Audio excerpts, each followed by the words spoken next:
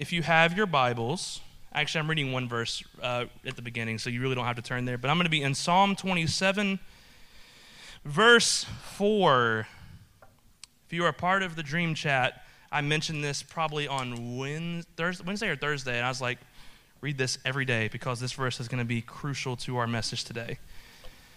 If you're not a part of the Dream Chat, come on Tuesdays and hang out with us a group. It's awesome. Not this Tuesday, though. Don't come this Tuesday because you're not welcome this Tuesday because the doors are going to be locked and I'm not going to be here. Psalm 27, verse 4. Do you guys remember, like, in children's church, whenever the teacher would have you, like, pick a random student to read the verse, and it was always super awkward? No, I'm not going to do that. I've always been tempted to do that just to see, like, who's paying attention. They're like, and there's always that, they would always pick the kid that didn't know how to read yet, and so he'd be like, one, you know. It would take him 20 minutes to read 2 sentences. It's like, bro, like, say, if you don't know how to read, just say next, you know, or say pass. Move on to the next person. All right, Psalm 27:4. One thing I ask from the Lord, this only do I seek, that I may dwell in the house of the Lord all the days of my life, to gaze on the beauty of the Lord and to seek him in his temple. I'm going to read that one more time. One thing I ask from the Lord, this only do I seek, that I may dwell in the house of the Lord all the days of my life, to gaze on the beauty of the Lord and to seek him in his temple. Today we are going to talk about the idea of being completely and totally satisfied in God and God alone. That's it. Satisfaction. The definition of satisfaction is to be fully content. Another definition I saw, which I thought was kind of cool, was peaceful happiness. Peaceful happiness. The thing with satisfaction, though, is satisfaction always seems to come from dependence. So when you're hungry, for example, you go and get something to eat. For me, usually it's something unhealthy, but you go and get something to eat, and that satisfies your hunger. So therefore, you are dependent on food for satisfaction. When you thirst, you drink water to satisfy that thirst. So therefore, you are dependent on water for satisfaction. To satisfy your physical body's basic need to function, you need to breathe oxygen. Therefore, you are dependent on air for satisfaction. To be fully satisfied in everything, you must have God. Therefore, you are dependent on God for satisfaction. And that's what we're going to really put our focus today. Independence, it's funny because we have Independence Day coming up, but independence is probably the biggest fallacy in the whole English language because that word implies dependence on not being independent. Because the definition of independence is not depending on another person or thing. There's a lot of, you hear that? It's distracting. Sorry, it's just I hear the popping and I'm like, I don't know how loud that is. Anyways, the definition of independence, not depending on another person or thing for livelihood or sustenance, aka not being dependent on anything for satisfaction. Being independent is being dependent on independence for satisfaction. Therefore, independence itself is dependence and not independence. And we're about to celebrate Independence Day. What are we actually dependent from? Dependence? Are you saying that we are dependent upon being independent from dependence, so much so that we celebrate every year our dependence on being independent? Try saying that 3 or 4 times. Exactly. That's why independence is a fallacy. Because independence itself is saying, I need to not be dependent to have satisfaction. So you're dependent on not being dependent. So it's crazy that we celebrate that, but it doesn't make sense. A biblical example of this is in Saul. You don't have to turn there. I'm not going to read it. I'm just going to tell you what happened. It's in Psalm 13, verses 1 through 14, if you ever want to read it. But basically, Samuel goes to Saul and says, hey, you have a battle in Gilgal. I'm going to be there on said date. And when I get there, we're going to make a sacrifice to the Lord before we go into battle. Well, Saul got very impatient because Samuel wasn't showing up exactly on the minute and second that he wanted Samuel to show up on. And so what Saul does is he takes it upon himself to make a sacrifice for the Lord. And then Samuel shows up and says, what have you done? And he's like, I made a sacrifice to God. He goes, yeah, but you've totally disobeyed what God was saying, and you took it upon yourself to trust in your own power to make this thing that I have promised you, that God had promised you, work out. And so then you hear him say the famous thing that God has chosen a man after his own heart who's now going to take your place because you have chosen to trust in yourself and not trust in the Lord. God's kingdom was and will always be established on dependent intimacy. When God is seemingly late, he is actually on time. When he shows up at your camp, your Gilgal, if you will, are you prematurely doing the very thing he said to wait for? Or are you depending on your own power and strength to do it?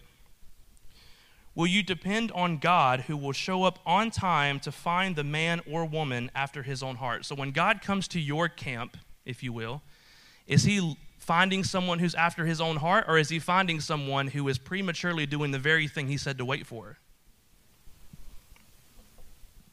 John 15:5 says, I am the vine, you are the branches. Whoever abides in me and I in him, he it is that bears much fruit.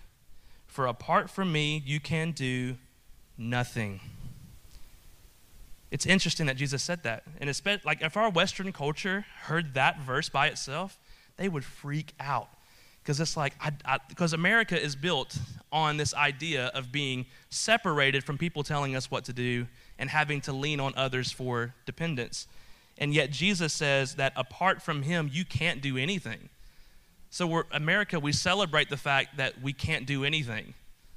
Isn't that kind of messed up? There we go. I need some of that. So we're going to get a little bit practical. But what are some things that could possibly, let me rephrase this. What are some things that we could shift our focus towards in order to get to this place of full satisfaction and dependence on God? If you are to be satisfied in him and him alone, you must know who you are in him. One of those things being, and I think this is the most profound one, is you are loved. We've been talking about this at church for weeks and weeks and weeks and weeks and weeks because it's that important. It's the foundational piece. John 3:16, we can quote this in our sleep. For God so loved the world that he gave his only son, that whoever believes in him should not perish but have eternal life. You know, I feel like when we read this verse, we put the emphasis kind of in the wrong place. We're like, for God so loved the world that he gave his only son. But I think that John purposely put, for God so loved, past tense, the world. Because in our Western culture, in some Eastern culture, we build this theology that says that what Jesus did on the cross bought his love for us. Not necessarily covered our sin, that's part of it, but God hated us so much that he had to create some way for him to find love in us because he just couldn't stand us that much, and he had to slaughter his son in our place so that we can receive his love. But that's not what the Bible says. The Bible says, for God so loved the world, that before we got to Jesus, before the cross, before our sins were covered, he still loved us. Romans 5:8, but God shows his love for us in that while we were still sinners, Christ died for us. The cross didn't buy God's love. The cross showed God's love. The cross was God's way of saying, here's how much I love you. Not him saying, man, I can't stand to look upon these people. So you know what, Jesus, you go down. We're going to kill you because I hate them so much, but I'll just use all my hate on you. Then maybe I'll love them. And that's how we live our lives as the Western church, as we live our lives saying, man, God, like, I'm so sorry. Like, I know I messed up, but like, would you love me? But God's like, I already loved you. Even in your sin, even in your shame, I still loved you. 1 John 4:16. So we have come to know and to believe the love that God has for us. God is love. I think we've read this verse probably 100 times in the last couple of weeks, but I love it. And whoever abides in love abides in God and God in him. Romans 8:37 through 39. No, in all these things we are more than conquerors through him who loved us. For I am sure that neither death, nor life, nor angels, nor rulers, nor things present, nor things to come, nor powers, nor height, nor depth, nor anything else in all of creation will be able to separate us from the love of God in Christ Jesus our Lord. Psalm 86:15. But you, O Lord, are a God merciful and gracious, slow to anger, and abounding in steadfast love. That was written in the Old Testament, by the way, pre-Jesus. He loved us. Ephesians 2:4 and 5. But God, being rich in mercy, because of his great love with which he loved us, even when we were dead in our trespasses, made us alive together with Christ. By grace you have been saved. Deuteronomy 7:9. Know therefore that the Lord your God is God, the faithful God who keeps his covenant and steadfast love with those who love him and keep his commandments to 1,000 generations. Psalm 136:26. Give thanks to the God of heaven, for his steadfast love endures forever. One more verse. 1 John 4:9. This is how God showed his love among us. He sent his one and only Son into the world that we might live through him. This is love. Not that we loved God, but that he loved us and sent his Son as an atoning sacrifice for our sin. If anyone has ever told you that God feels anything less than love for you, it is a lie. It is a lie because it is so clear. I've read just a small portion of how there's probably 1,000 or plus messages in the Bible where it talks about God's love for you. There's nowhere in this book where it says that God hated you so much that he sent Jesus. Why would he send Jesus if he hated you? Why would he not just leave us and abandon us to our sin? It's just common sense. He loved us so much that he sent his Son. He didn't, he did have to because it's theological. But he could have just left us to our sin, but he said, no, that's my bride. I'm going to get them, and I'm going to pay for the very thing that is blocking their vision from my love. And that's what I think the problem is that we look at the cross as God. I mentioned this before, but this is God's way of buying our love. But could it be that the love was always there, but sin was blinding us from how much God actually truly loved us? Could it be that the very thing that Jesus paid for was the thing that shifts your focus back on how he actually feels about you, not how you think he thinks about you? Because when you're in sin, if you think about it, when you fall into sin, all you feel is shame, you feel guilt, you feel distant from God. And it's not because God was ever distant. It's not because God ever pushed himself away from you. It's because you had the blinders on that said, God doesn't love me, and God's looking at you saying, what are you talking about? I paid for this. I love you. This is what I wish churches would teach more in our Western society specifically, because I'm going to get into this more, but I used to be in a lot of the Reformed camps. So whenever Josh talks about Reformed, sometimes I'm like, yeah, I was there. I hate that he's mentioning this because I was there. But basically, it's taught, all you hear about in those circles is God's wrath. You hear about him being wrathful towards his creation. I was even convinced for a short amount of time because of a teacher I listened to that anyone who's living in sin, God genuinely hates, but because of Jesus, all the blame and hate got moved to Jesus. But that he ultimately hated everyone who carried sin. That was my theology for a while. And it was toxic. Because I would look at people in sin and I would say, yeah, they're probably going to hell and they probably deserve it. And I would even teach messages sometimes, it'd be more, anyways. I would teach messages and I would tell people that none of you deserve what God did, but you can receive him today, pray this prayer, and you can begin to receive God's love because now he's going to choose to love you. And it's so messed up. It is anti-Bible. I don't know where they get it from. I don't know where I got it from. But this idea that God hates his creation and that his ultimate plan is to destroy all who don't pray a prayer,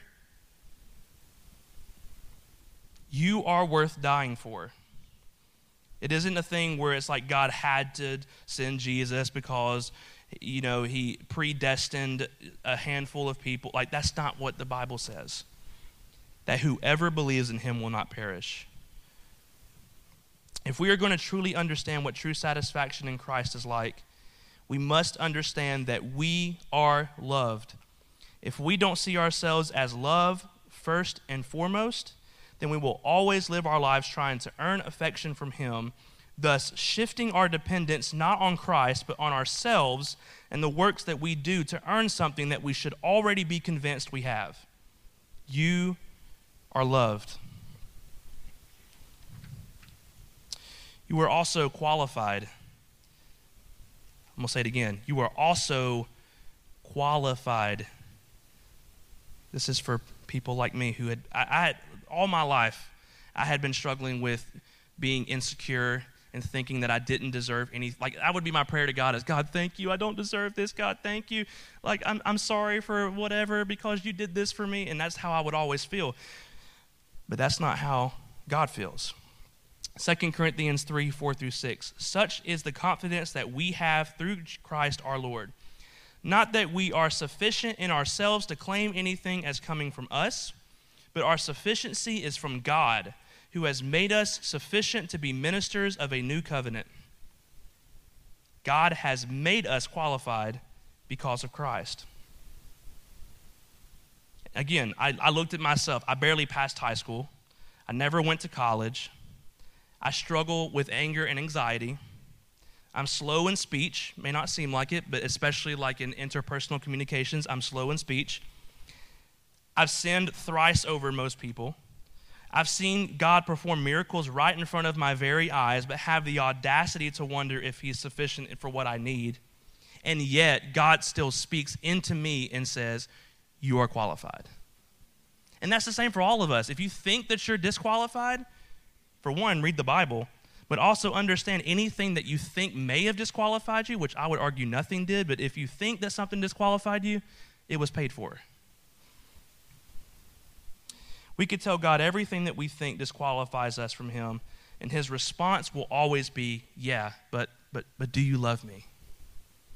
That would be the thing that I get every time I'd go to God complaining, is God would be like, yeah, I understand, I hear what you're saying, I hear all these things that you're struggling with, but do you love me? I'm like, God, I love you, but I've done this, and I've done this, and I've done this, but you show love for me, I don't deserve it, and God's like, yeah, shh. Do you love me? That's what he did with Peter. Peter denied Christ 3 times in front of everyone, even cussed out somebody for asking him. And Christ comes to him and says, yeah. Do you love me?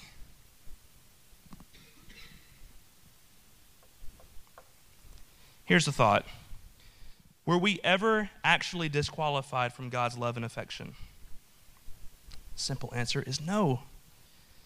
Despite all this, for example, despite all the sin of Israel, God always kept his promise with Israel. If you look in the Old Testament, Israel does some messed up stuff. They worship other gods. They fall into lust. Pretty much every sin in the book they fall into, and yet God is still with them, showing steadfast love for them.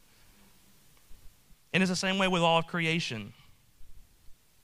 I mentioned this before, but the cross did not buy God's love for us, but love was proven on the cross. So what did sin actually do then? If we were never disqualified, what did sin actually do? In the old covenant, it kept us away from the face-to-face presence with God. However, now that we're on the other side of Christ's death and resurrection, everything that disqualified us was paid for. So if we have been paid for by Christ, the face-to-face presence with God is something that anyone and everyone can attain. It's not something that's like I have to go and sacrifice a lamb, which God was gracious in even providing that. But you had to sacrifice a spotless lamb. And there was a bunch of different, just read Leviticus. Leviticus is full of all that good stuff if you're interested in all this sacrifices.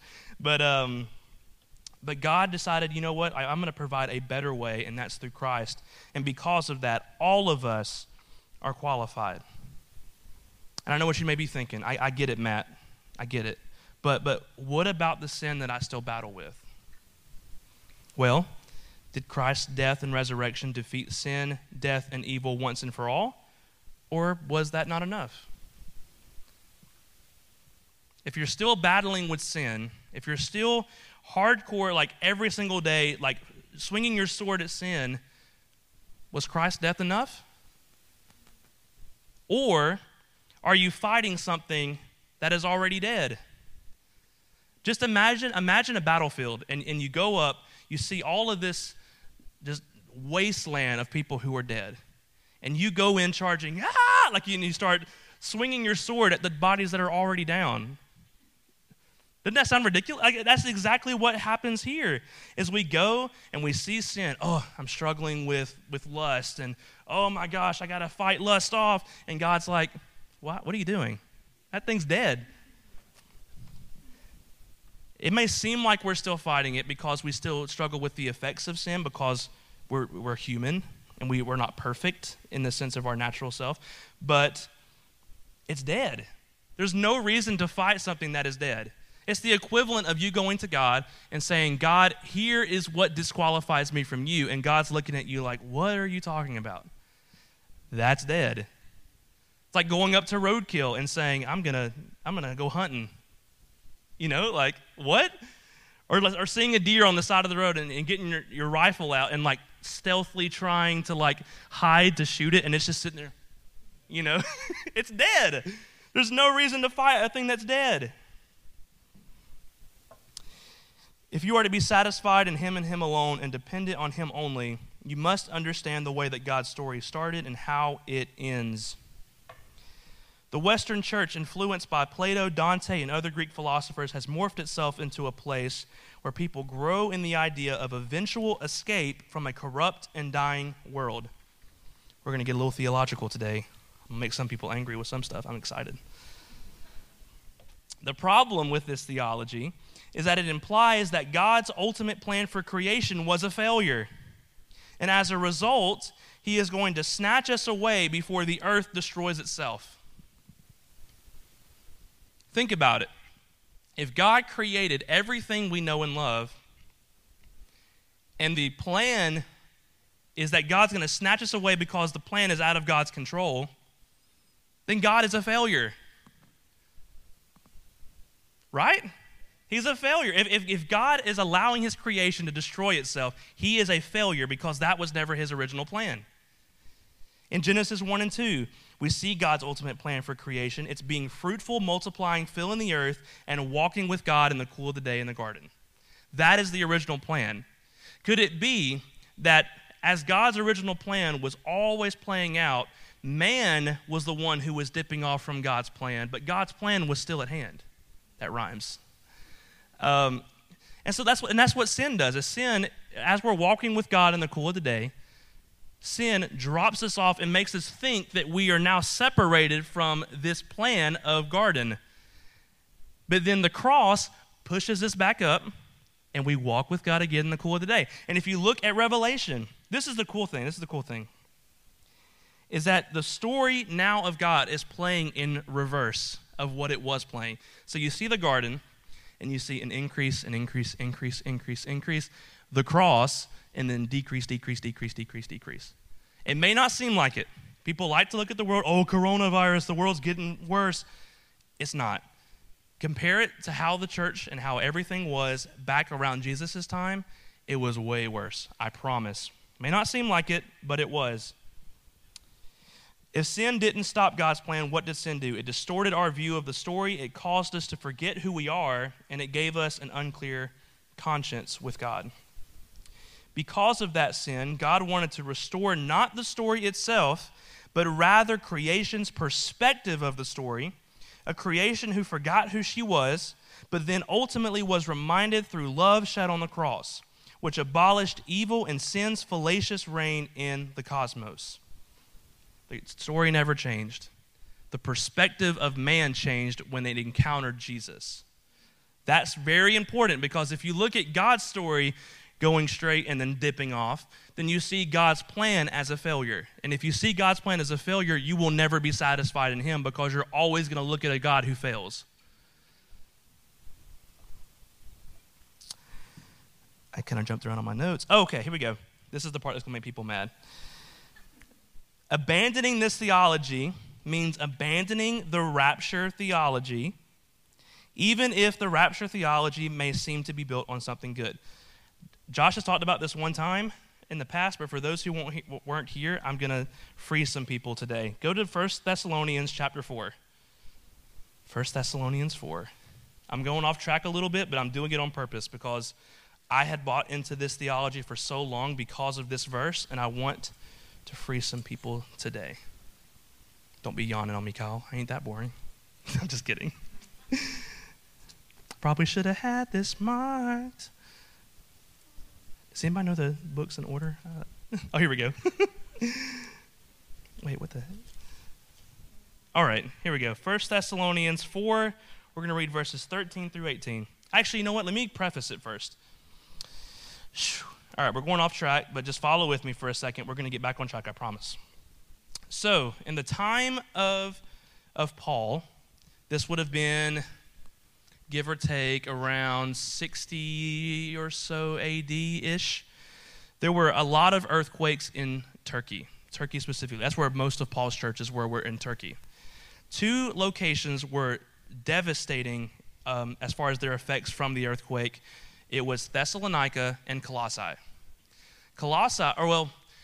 Basically the emperor would come to those towns and offer them resources to help build their town up. The only thing they had to do was to follow Caesar and to worship Caesar. Well, worship for them is a little bit different than ours, but they had to worship Caesar. Colossae said no. Thessalonica said yes. So, after 2 years or so, after the Caesar donates his supplies, he comes back to the town to see what they're doing with what he gave them.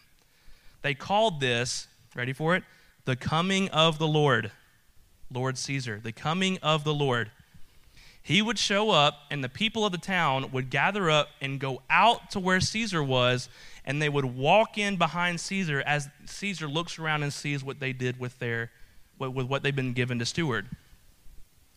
Another name for this, Perusia, or Parousia, however you want to pronounce it. Now, with that in mind, listen to these verses.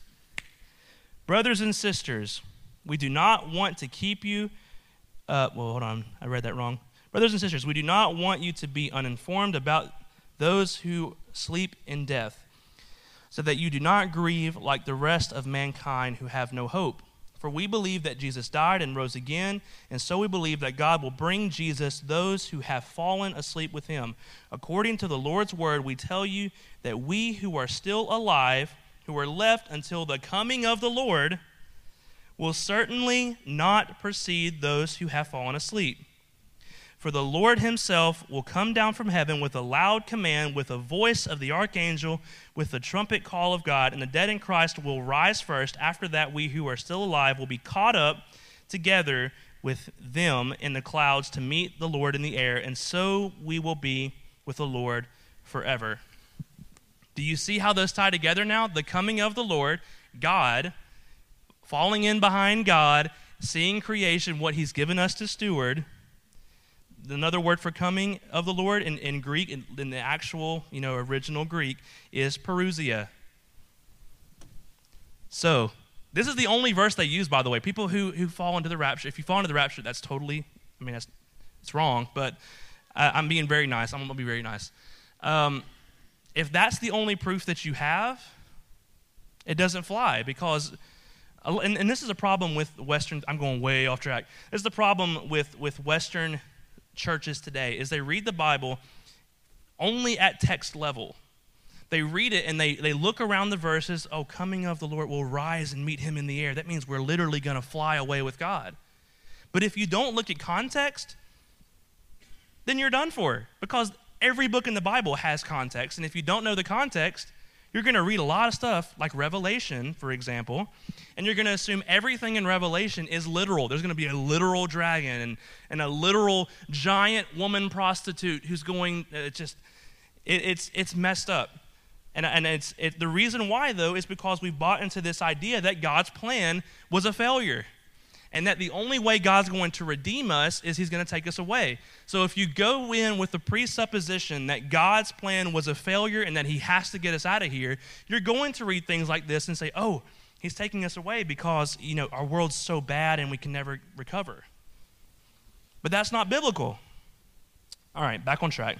I wanted to make that very known because that freed me up.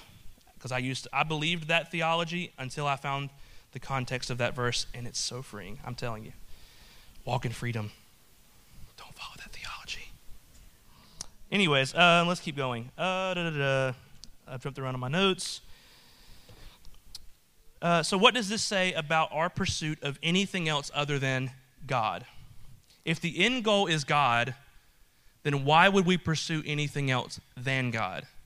So if the plan with God was always the garden, all the way through eternity, why would we settle for anything inferior of that story? Because we go throughout our entire lives and we pursue all of these different things like careers and we try pursuing entrepreneurship and all this stuff, which is great. But if that is where you're finding your satisfaction, then you have jumped off the story of the garden and have settled for something inferior, and you wonder why you're dissatisfied. But that's why. It's because you haven't found your true satisfaction in Yahweh, which is the only one who can provide true satisfaction. Okay, I'm going to move on. I'm going to make sure to give Isaiah plenty of time. I'm so excited. All right. Okay, here we go. If you are to be satisfied in him and him alone and be dependent on him only, you must squash the fallacy that ambitious efforts ever lead to true success and satisfaction by themselves. The definition of ambition. I talked about this briefly on a Tuesday, so some of this is going to be review if you were here, but ambition is defined as a strong desire to do or achieve something, typically requiring determination and hard work. In my opinion, the opposite of ambition, when done correctly, is to seek God or seeking him. And the definition of seeking is an attempt to find something or someone. So, ambition says, I work as hard as I can to put myself into a position that will lead to satisfaction. Seeking says, if I can just find the one I've been looking for, that will satisfy my desire. Ambition is a never-leading ladder. I'm sorry, I read that wrong. Ambition is a never-ending ladder, while seeking is a game of hide-and-seek. Think about it. With God, God has promised us that if we seek him, we will find him. But if you are only focusing on ambitious efforts, which I'm not trying to down ambition. You should have ambition. You should want to work towards being the best. But if that by itself is all you have, it is a never-ending ladder trying to find satisfaction in the things of this world when God's like, hey, I'm right here. This is why there's a phrase that I hate so much that is used in churches worldwide. It's so cliche, and I hate it. The best is yet to come. I despise that phrase. And it's not because it's overused, but let me tell you why. If the best is yet to come, that means that we haven't already gotten the best. If God is our only satisfaction, if God is the infinite best, then why are we saying the best is yet to come? It's saying that God is not enough. That something better than God's going to show up, or something that we're going to tack on to God's character is going to show up, and then it's going to be better. The best is yet to come is ambition. It's saying I'm going to climb a ladder and hopefully find something better. I understand the mind behind it. Oh, we're hoping for the best. But what if the best is already there? What if you already have the best? Why can't we enjoy the very best that has already come? Why is it that we sit and we wallow in our self-pity like, oh, I just wish something better would come. And God's sitting there like, hey, bud, still here. And God is the very best. Oh, it frustrates me because we influence ambition and we take away the whole fact that God is everything we will ever need. God plus nothing equals everything. Retweet. Matthew 11, verses 28 through 30. Come to me, all who are weary and burdened, and I will give you rest. Take my yoke upon you and learn from me, for I am gentle and humble in heart, and you will find rest for your souls, for my yoke is easy and my burden is light. Hebrews 11:6. And without faith it is impossible to please God, because anyone who comes to him must believe that he exists and that he rewards those who earnestly seek him. Those who know your name trust in you, for you, Lord, have never forsaken those who seek you. Second Chronicles 7:14. If my people who are called by my name will humble themselves and be ambitious, that's not what it says. Will humble themselves and pray and seek my face and turn from their wicked ways, then I will hear from heaven and I will forgive their sin and heal their land. What if the reason why we're not seeing the healing in our nation that we want is because we're not actually seeking his face? That we're seeking inferior pursuits. The best is yet to come. Ambition will always lead you to the end result. Whoa, hold on. It's early, sorry. Ambition will always lead you to an end result inferior to what can truly satisfy, regardless of what the world may call it. Ambition convinces you that it leads to success, but there is no end result through ambition alone that leads to true biblical success. It doesn't matter how hard you pursue things, it will never truly satisfy you unless God is the one who is actually your end goal. Because if God is your end goal, you're already arrived. Then there's peace, there's rest, there's no stress. You're too blessed to be stressed. Sorry, I couldn't resist. So, knowing this, why does God actually hide himself? Because this is a question I always ask, is like, well, why is God wanting us to seek him? Why is he just not like, hey, here I am? I believe it's to weed out those who aren't truly serious about the one thing. Because if God is just, woo, here I am, then those who are pursuing inferior things are still going to be like, okay, well, I guess God's still here, so I can just keep pursuing this thing and God's still here. But to seek God is to say, I'm going to get off the ladder and go find my Father who's waiting for me. You see the difference? It's not, I'm climbing the ladder and God's here behind me. This is how we believe in our culture today, is we climb this ladder. It's like, yeah, God's going to bless me because I'm working my way to the top. When people see me, I'll say, hey, God did it. And then I'll keep moving. And then I'll say, hey, yeah, Jesus did. You know, it's like the equivalent of going in front of people when you've won like an Emmy or something and being like, just want to thank God. And, oh, I want to thank everybody else. And it's like, what? That's not enough. All right. I'm not going to break this table. That about broke it, actually. Okay. Proverbs 25:2. It is the glory of God to conceal things, but the glory of kings to search things out. It is the glory of God to conceal things. It is the glory of kings to search it out.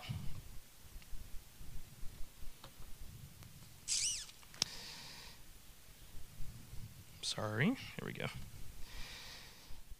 God does promise that if we seek him, we will find him. However, for those who will not seek him, he will seem as though he is distant and impossible to find. It is time that we recalibrate our focus off of the ladder and onto seeking our Father. It's time that we stop seeking the things and start seeking the one who holds all things.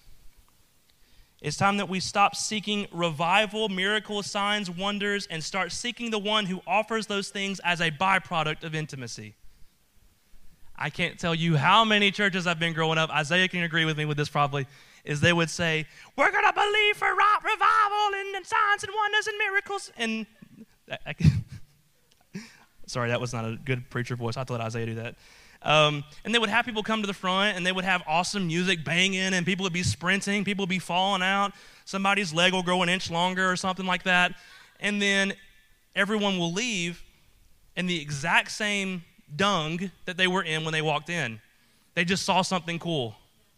But if they sought the one who carried all these things, then those things would simply be, it's like, oh, cool, that's awesome, but I still have God. You know, like it's not like those things define your relationship. It's that you already are satisfied in God and anything else is a bonus. That's how it's supposed to be.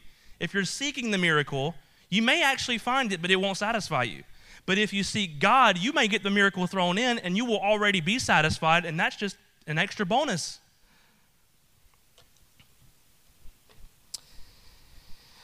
Oh, if you seek the miracle but are intimately bankrupt, what good was that miracle itself? If you seek all of these awesome signs and wonders but have no intimacy with the Father, was it actually a miracle or was it just a cool thing? It's like, oh, cool, that happened. It's like the equivalent of going, oh, I hate conferences and all these giant, like Winter Jam and stuff like that. I think it's cool, they have cool music. But like they use that as a tool to get people in and to get this spiritual high, and then they leave going back to where they came from, wishing that they could have what they had at Winter Jam. But the problem was when they were at Winter Jam or whatever it was, they never actually got the Father. And when they didn't get the Father, they came back expecting to get something that all those people had, but they were bankrupt because they never encountered the one thing that actually could have satisfied them. That's why I don't like these conferences, is because they build up all of this emotional high, and everyone leaves just as bankrupt as they were when they walked in, both financially and spiritually. Christian culture today is riddled with ambition, and it's actually causing more destruction than construction. Children are raised in a lot of churches to believe that a ministry position is something to strive for and achieve through hard work and determination. This was my story. I was told growing up, Matt, not by my parents, it was by a lot of like ministries and stuff that I was a part of. So people would speak into me. They were like, Matt, you know, you have a loud voice and you know, you talk a lot, so you're probably going to be a preacher. And I would hold on to that, and I'm like, oh, that's cool. And they would influence you by saying, you're going to be a great preacher and a great teacher. And it's like the church would always find ministry positions for everyone. Every single, you're going to be a worship leader, you're going to be a preacher, you're going to be a deacon, you're going to be this. And there's nobody saying, Josh mentioned this before, but they're never going to say, you're going to be a really good mom one day. Or you're going to be a really good warehouse worker, which is what I do right now for a living. You're going to be a really good seller of clothes. You don't see that because people are sitting there saying, you're going to be a great preacher for the Lord. That was my God voice, sorry. What if God doesn't sound anything like that? What if he's not a deep voice? What if he's just like, hey, what's up, man? Instead of, God.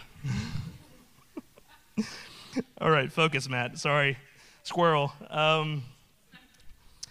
Churches determine their success in our culture today on numbers and financial contributions.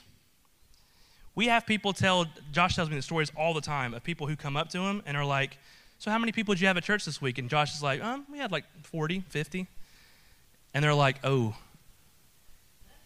that sucks, you know? But then you go to people like, I'm not going to mention names. You go to other mega churches and they're like, we had 20,000 people this Sunday. And people are like, wow, God is doing something great. What if, I'm not accusing any churches, but what if a lot of these mega churches are a mile wide but an inch deep? Is that success? Is that biblical success? Is that what God calls success? Or is God looking for a group of people who are willing to be an inch wide but a mile deep? That's what I believe we have here, is we have people who are saying, you know what, it doesn't matter if we fill up this building to capacity. All we care about is the one thing, and that's his feet. Churches teach people that if they work hard enough, if they pray hard enough, if they read their Bible enough, if they listen to worship songs enough in their free time, if they go to church enough, they will be where they need to be in their walk with God. How many have heard that before? It's like if you stop listening to that secular music. For me, secular music was even like contemporary Christian music was considered secular. Which Third Day, I would actually review people for Third Day. I'm just kidding. Sort of. That's not music. Anyways, sorry. But we teach people that if you can live your life a certain way, then you will be exactly where you need to be. That your position with God will be perfect as long as you meet this little checklist that we have created. That's not in the Bible, by the way. But what if we are exactly where we need to be because of the cross, and we need to stop playing this game of comparison like, oh, that person prays more, so God must love them a little bit more. Because I lived my entire life doing these very things. I'm going to pray a little bit more today, or I'm going to read the Bible. And then if I miss the day, I would always think that I've lost everything. I got to go to God. I got to fall on my face. God, I'm so sorry. I didn't read my Bible today. I'm going to read double today so that you love me more. And God's like, whoa, my burden, or my yoke is easy, my burden is light. It's not about doing all these things on this checklist. It's about simply being satisfied in me, and everything else just comes. Seek first the kingdom of God and his righteousness, then all these things will be added unto you. It's not seek God and all these things that the church says we should seek, then everything else that's financially going to contribute us is going to also be added in there as well. Churches teach that if you just avoid sin enough, you will be where you need to be. If you just stop looking at what you're not supposed to look at, then you'll finally find peace with God. I lived my whole life doing that. I struggled with addiction and lust when I was younger, and so my whole life, all I would hear is, if you just stop doing that, then you will be exactly where you need to be. And I would sit there and I would try my very best and would fail, and I would think that I was disappointing, for one, everyone around me, but also God himself. That God's looking at me at my failure and saying, man, you really need to get your life together because you're struggling. But that's not who God is. God is walking with us where we are. If you're struggling with something, you're struggling with something. But if you're seeking God, that thing's going to fall off. That's just the fact. That's how much confidence I have. If you seek God and stop trying to avoid sin, the sin's going to stop too. I promise you. Whew. All right, Isaiah, you can go ahead and make your way up here. I've spent the majority of my life pursuing the wrong thing. I tried pursuing a job in ministry. I tried working in a mega church full time. I tried pursuing being a youth pastor or a full-time musician at a church. And some of that I was successful in. I got the spotlight. Awesome. But I was bankrupt. I was spiritually bankrupt. Even in the midst of being in ministry, I was bankrupt. I even shifted my focus recently, about a year and a half ago, to where I said, you know what, I'm going to stop pursuing that. Maybe if I start pursuing being a student of the Bible and then learning as much as I can so that I can teach other people, then everything will start to fall into place. And that's where I began to fall into these reformed circles. But all that did was produce apathy, anger, self-righteousness, and a false view of God. And then even when I started to pursue the Bible in a correct way but lacked the intimacy, it still produced half-hearted messages, more selfish ambition, and more anger. What I mean by anger is I would see people who were living differently than what I was reading, and I would be angry because they didn't understand. Or I would see churches who would preach things or do things, and I'm like, this is, I don't like this. You can go ahead and play some, by the way, even if you want to. And so it would just leave me spiritually bankrupt and spiritually just exhausted because I was pursuing all these things but never actually pursuing him. The one thing I needed all along was the presence of God. And when I encountered his face, it produced peace that surpasses all understanding. It produced a love for God that I never thought would be possible. It produced a correct view on who I was in him. It produced a love for others that I never thought I could attain. It produced a satisfaction that no job or ministry could ever produce. It produced a desire to be hidden under the wing of Yahweh. It produced a hunger to see what God sees and want what God wants. It produced a thirst for righteous living, not for the sake of obtaining favor, but because I saw that I was already favored. It produced a burning desire to stand in the gap and be a bridge for people to pass over from radical religiosity to what true Christianity was always supposed to be. It produced a desire in me to bring the good news of a loving Father in places and people who the world would cast out and call unreachable. It produced humility. I no longer desired the spotlight because I realized I had everything I need in the secret place. Before, all I would want is when I die for people to look at my life and to say, man, that was a good teacher. Man, that was a good preacher. Man, that was a good minister. That's what my heart truly wanted. But I would always fall short. Now, though, now that I have encountered his face, the only thing I want people to look at my life and say, man, that guy was a friend of God. Man, that guy loved God. We really don't know what that guy did, but all we know is, man, we really know that he loved God. That he pursued God's face with everything he had. That's the only thing I care about. And if you are pursuing anything else in hopes to get satisfaction, you're always going to find your satisfaction in that very thing that's taking the place of God. So why not release that thing and say, I'm going to sit and wait and seek the one who can bring me satisfaction that nothing else could bring. Seek the face of the one who can actually give me what my heart has always longed for. We try to fill the gap in our heart where God's always supposed to sit with other things, and we wonder why we have heartache. Why is things not working out the way it's supposed to? It's because the wrong person is sitting on the throne.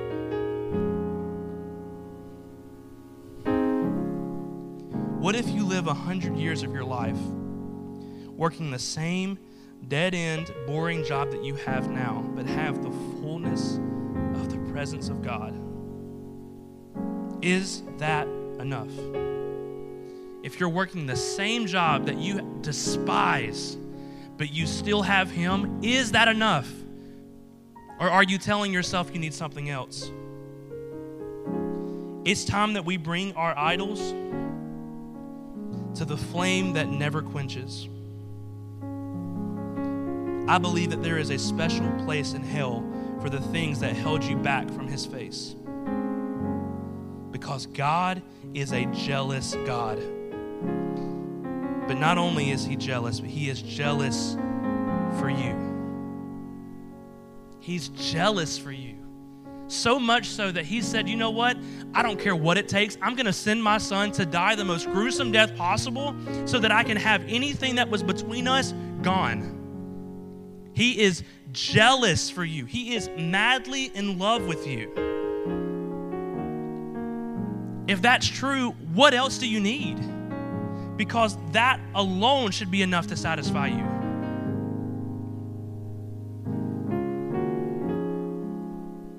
I lived my life chasing inferior things, but when I found the one thing, his face, everything else faded away. Because he is the answer to everything. He's the answer to depression. He's the answer to anger. He's the answer to suicide. He's the answer to addiction, loneliness, emptiness, failure, you name it. He is the answer. It's not trying to leave the thing that you're struggling with. It's seeking him, and that thing has to flee. Because anything that separates you from God, if you are face to face with him, he is going to shove it out because he is a jealous God. I want to close by reading Psalm 84 because I believe that if we could get this down, then everything else that we need or ever want falls into place. If this could be our heart, this is all we need. How lovely is your dwelling place, Lord Almighty. My soul yearns, even faints, for the courts of the Lord. My heart and my flesh cry out for the living God. Even the sparrow has found a home, and the swallow a nest for herself, where she may have her young. A place near your altar, Lord Almighty, my King and my God. Blessed are those who dwell in your house. They are ever praising you. Blessed are those whose strength is in you, whose hearts are set on pilgrimage. As they pass through the valley of Baca, they make it a place of springs. The autumn rains also covers with pools. They go from strength to strength till each appears before God in Zion. Hear my prayer, Lord God Almighty. Listen to me, God of Jacob. Look on our shield, O God. Look with favor on your anointed one. Better is one day in your courts than 1,000 elsewhere. I would rather be a doorkeeper in the house of my God than dwell in the tents of the wicked. For the Lord God is a sun and shield. The Lord bestows favor and honor. No good thing does he withhold from those whose walk is blameless. Lord Almighty, blessed is the one who trusts in you. If that can be our life, where our hearts simply say, better is just one day in your courts. If I could have one day with you, God, then nothing else matters. But here's the cool thing, is we don't have to have just one day. We have God every single day. But if we can get to a place where we seek God and God alone, then everything else follows. So if everybody could please just bow your heads.